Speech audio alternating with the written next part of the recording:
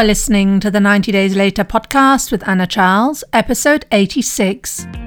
Welcome to the 90 Days Later podcast, where I show you how to stop over drinking in 90 days without missing out on life. If you're not an alcoholic, but fed up with saying yes to a drink when you mean to say no, you're in the right place.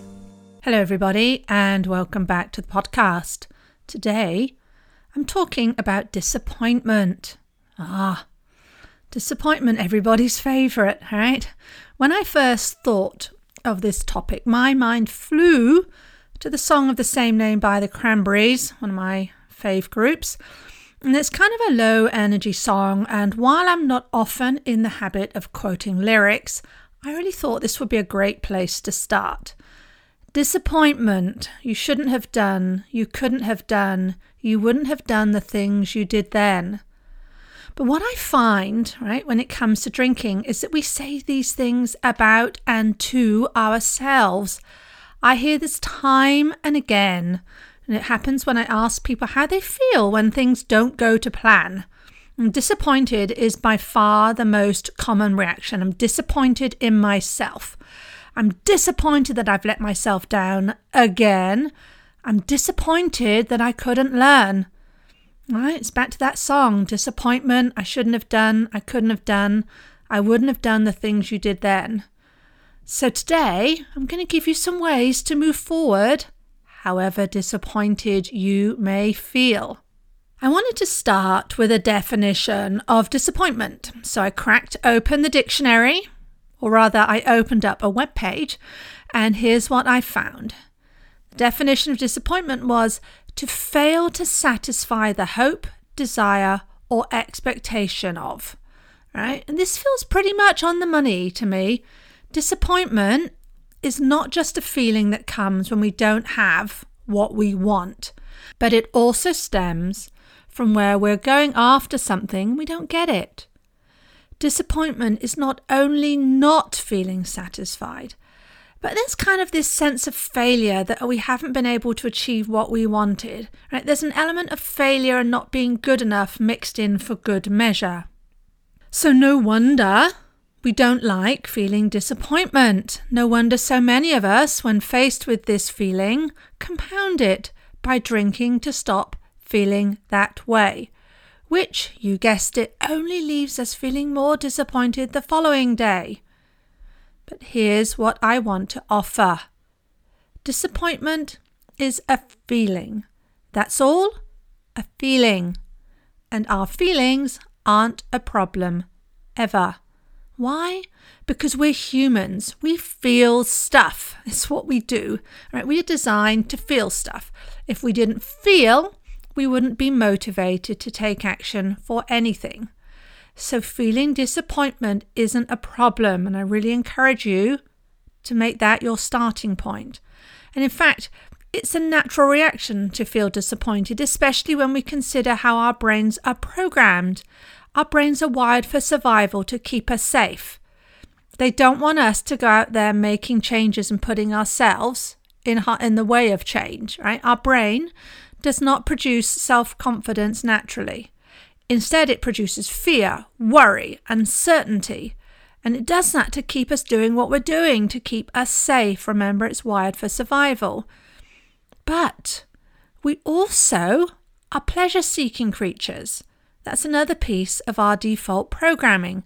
So no wonder we're afraid of failure and afraid of disappointment. Neither of these emotions feels pleasurable. But that still doesn't make it a problem or a stop sign. So here's my question to you. Who do you want to be? Right, you're listening to this podcast, so I'm guessing you're seeking more for yourself. But I really want you to think about the person you want to be in your life. How you want to show up for yourself. This matters so much, because managing our emotions lets us show up in a stronger way. For instance, if I'm not afraid of feeling disappointment, which I'm not anymore, I was once upon a time, but if I'm not afraid of feeling disappointment, then I'm willing to put myself out there and to evolve into a bigger version of myself to risk the possibility that it won't happen, but to do it anyway. But here's the thing, the more we're afraid of our emotions, the less we're going to want to do in the world, or the more we're going to want to drink when those negative emotions like disappointment come knocking. When you decide you're going to stop drinking, or you're going to start drinking less, then you're going to start to learn exactly why you were drinking in the first place, because all those emotions that you were smothering or pushing away with alcohol will be right there in front of you, unvarnished, in their full glory. All the anxiety, all the frustration, all those negative emotions. You're also going to see with crystal clear clarity all those situations when you feel, it'll just be more fun with a glass of wine. You're not going to be able to kid yourself. You're just going to see it. You can see all of it. And for a moment, that can make things feel even worse. But I encourage you to look at this as this is you giving yourself a choice. Are you going to stay where you are? Are you going to continue pushing these emotions away and drinking over them and living with the disappointment and the dissatisfaction in yourself because you know you're not evolving into your full potential? Or are you going to go and get it for yourself? And really, my friends, that's it. That's the decision we have to make, or that's in front of us. Now, the reason why so many people end up over drinking or overeating is because they're not willing to feel the discomfort that comes with all the emotions that we'd rather not feel, right? Like disappointed. And why is that? It's because they're afraid and they feel out of control around the urge. They're not sure if they've got what it takes to make the change. And also what I frequently see here as another reason is because we feel entitled. We feel entitled to feel good and to not have to suffer all the negative emotions. I see this, read about this, hear people talking about this all the time. We feel entitled to feel good. We say things like, it's Friday. I'm entitled to feel good on a Friday. It's the weekend.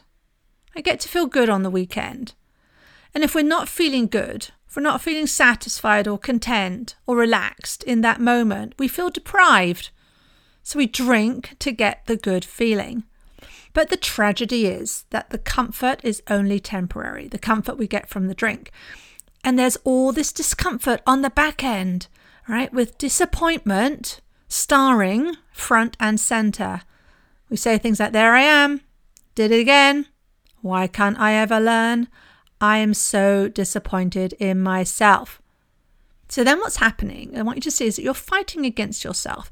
And you might find yourself saying things like, well, I'm so disappointed in myself, I should know better, with the hope that this is going to spur us on to be even tougher on ourselves. And we do that until we can take it no more. And then guess what? We seek relief, we drink, and you guessed it, we feel even more disappointed in ourselves because we think we're back to square one. This is often where the I'm back at day one again happens. This is exhausting. So no wonder we just want to give in and just drink to get rid of all the feelings when they come knocking. So give yourself compassion if that's how you've been operating. But I love on these podcasts to give you actions to do, to give you something to, a technique or a tool so you can go off and put it into action and see the magnificent effect it can have on your life. And here I've got one for you now. One of the things I sometimes suggest my clients do is I want them to see just how much in control of their feelings they actually are. And you do this by intentionally making the feelings stronger. Right? So if you're fearing disappointment, instead of fighting it, I want you to make disappointment stronger. I want you to increase it. I want you to really over-exaggerate the feeling for yourself. I want you to go to the point where you feel more disappointed in yourself than you have ever been before. What? You might be thinking, that makes no sense. Anna, I don't like feeling that way, so why would I want more of it? Here's why I'm having you do this exercise. By seeing that you can increase a feeling, you're going to see that you're actually taking control of it. You're going to see that it's not something happening to you, right? And if you can increase something, you can also, of course, decrease it. If you've been conditioned to fight or run away from your emotions like disappointment, this idea that we can increase and decrease our emotions at will can feel like a bit of a revelation. It can help you get in touch with what you're feeling. And then you can see what's causing it. And then you get control over it. It is so fantastic. If you do this, if you start to see that actually you do have control over your emotions. Next, I find people start to get curious and interested. We start to ask ourselves things like, well, what is causing this feeling, right? I understand, I see now that I can actually increase and decrease the feelings at will, but really what's causing that? And from that position, you're going to have choice and you're going to have power. You are no longer going to be seeing yourself as just a passenger to the unwanted feeling. You're going to see you can control it. Now be warned, once you start allowing the feeling of disappointment to be there, you may tell me, actually, I'm feeling worse now, not better. And that's not just because you're no longer pushing it away with a bottle of wine. It's because you're actually really just sitting there with it, right? You're having to be patient with it. But I want you to think of it. I want you to encourage you to think of it in this way. You're not going to really be feeling worse. You're just now more aware. You've just become more conscious of how bad you really feel. And that, my friends, is a good thing. Because from that new level of consciousness, you can see that you are no longer at the mercy of your feelings because you can decide to change. You are in the driving seat. Something else I see is that disappointment is not created equally. If there's something that I think I should be able to do or where it matters to me, if I don't do a good job of that thing, I find I'm liable to feel fairly disappointed in myself. So in this category used to be actually drinking, right? I should be able to do this by now. I should be able to drink less wine. I mean, it's just drinking. It's a life skill. And there are all these people around me who don't struggle so much, right? Getting into that way of thinking, though, only enhanced my feeling and awareness of disappointment. But if it's something that I actually have less interest in or where I apply less meaning to it, I'm making it less about me as a person, such as skiing, then there is no disappointment, right? I mean, I've had loads of lessons over the years. I was never a good skier, but it never bothered me. I was never disappointed in my pretty paltry ability to get down a mountain ever, right? It just never felt that disappointment. But I could look at that and say, you've had all these lessons. You feel so disappointed in yourself. So I think that's really important. I think the degree to which we really feel disappointed is connected to how much that thing means to us, to the thoughts we're having about our own abilities. And this isn't just restricted to drinking. I see this still in myself. Right? So if I play a bad round of mini golf, which I actually really like mini golf, I'm liable to feel quite disappointed because I'm comparing myself against what I know I'm capable of. Right? I'm really not that bad a mini golfer. So if I fall short of my expectations in myself, remember that expectation word again, right? The disappointment may sting. But if I were to go out and play a round of proper golf, which will only be my second time I've ever done this, and I can guarantee I will feel no disappointment. My performance, even if my score is terrible.